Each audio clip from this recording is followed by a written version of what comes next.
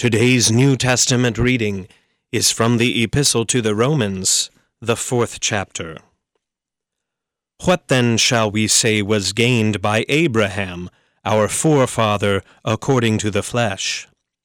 For if Abraham was justified by works, he has something to boast about, but not before God. For what does the Scripture say? Abraham believed God, and it was counted to him as righteousness. Now, to the one who works, his wages are not counted as a gift, but as his due. And to the one who does not work, but believes in him who justifies the ungodly, his faith is counted as righteousness, just as David also speaks of the blessing of the one to whom God counts righteousness apart from works. Blessed are those whose lawless deeds are forgiven, and whose sins are covered. Blessed is the man against whom the Lord will not count his sin. Is this blessing then only for the circumcised, or also for the uncircumcised? We say that faith was counted to Abraham as righteousness. How then was it counted to him? Was it before or after he had been circumcised? It was not after, but before he was circumcised. He received the sign of circumcision as a seal of the righteousness that he had by faith while he was still uncircumcised.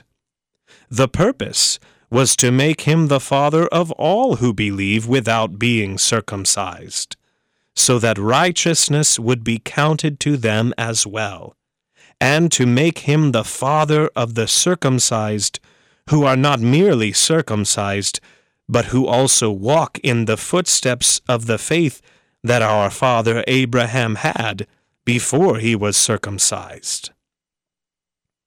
For the promise to Abraham and his offspring that he would be heir of the world did not come through the law, but through the righteousness of faith.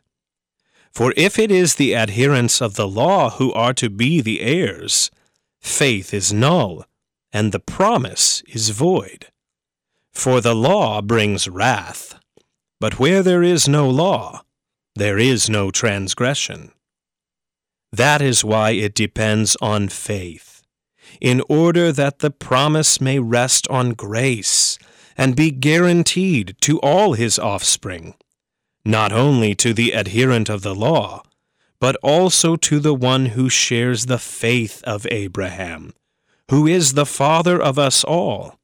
As it is written, I have made you the father of many nations, in the presence of the God in whom he believed, who gives life to the dead, and calls into existence the things that do not exist.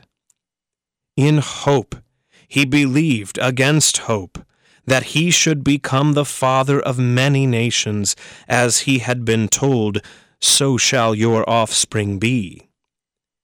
He did not weaken in faith when he considered his own body, which was as good as dead, since he was about 100 years old, or when he considered the barrenness of Sarah's womb. No distrust made him waver concerning the promise of God, but he grew strong in his faith, as he gave glory to God, fully convinced that God was able to do what he had promised. That is why his faith was counted to him as righteousness.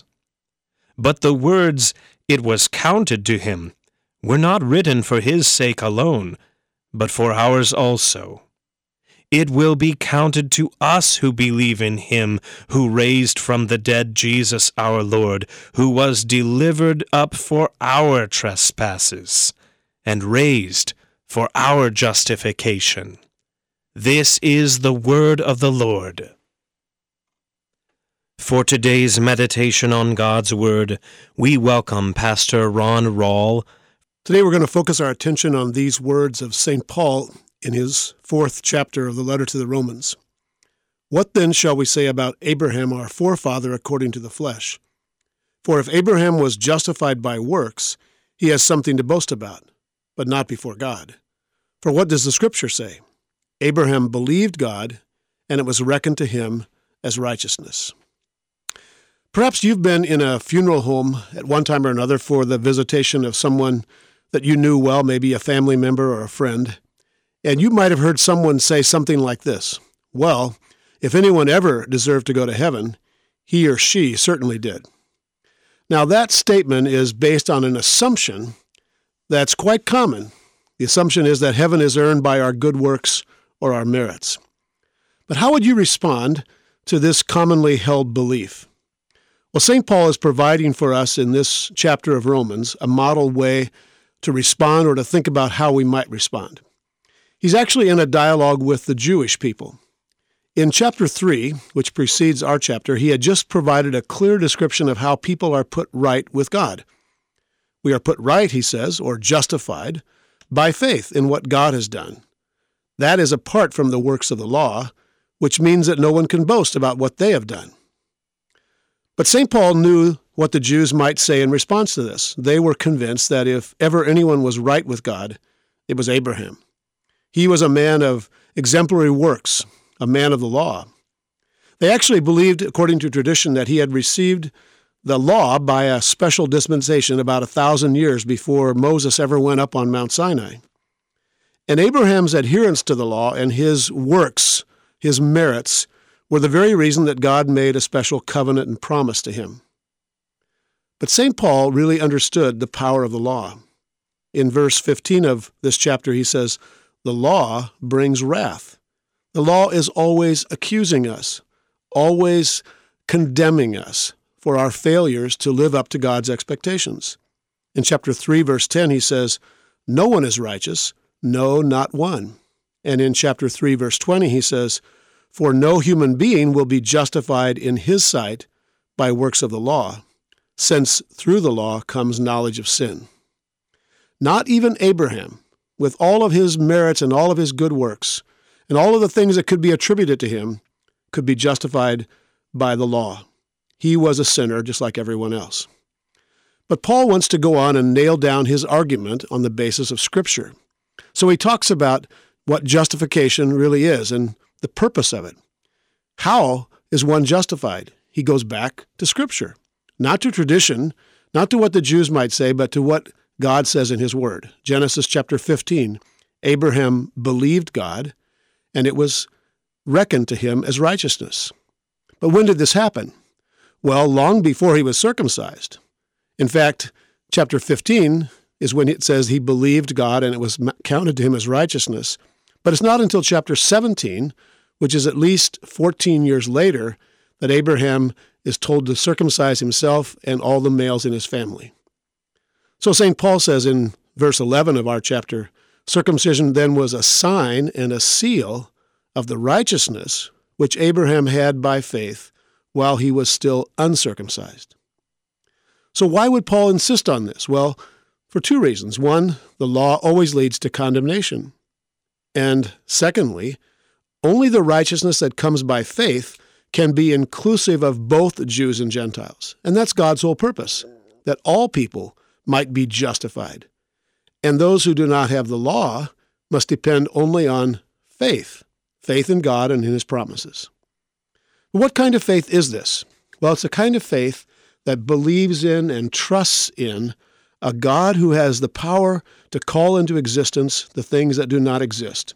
In other words, he's the creator who by his word brought everything into existence. But he also has the power to raise the dead, to give life to those who are dead. So faith faces the reality of who we are, our own impotence, our own inability to measure up to God's expectations. But faith also looks at God's incredible power to call into existence things that are not and to raise those who are dead. Now, Paul doesn't define faith for us in this chapter, but he gives us a powerful description of Abraham's faith. He says, "In hope, Abraham believed against hope." And he's talking here about Abraham's belief that God could give him a son, even though he was almost 100 years old, and his wife Sarah was almost 90, and she had been barren all of her life. So humanly speaking, there was no possibility of Abraham and Sarah accomplishing this, of bringing forth an heir.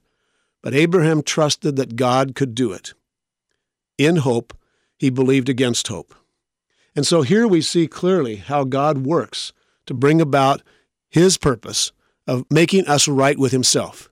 He does that because of what he has done for us.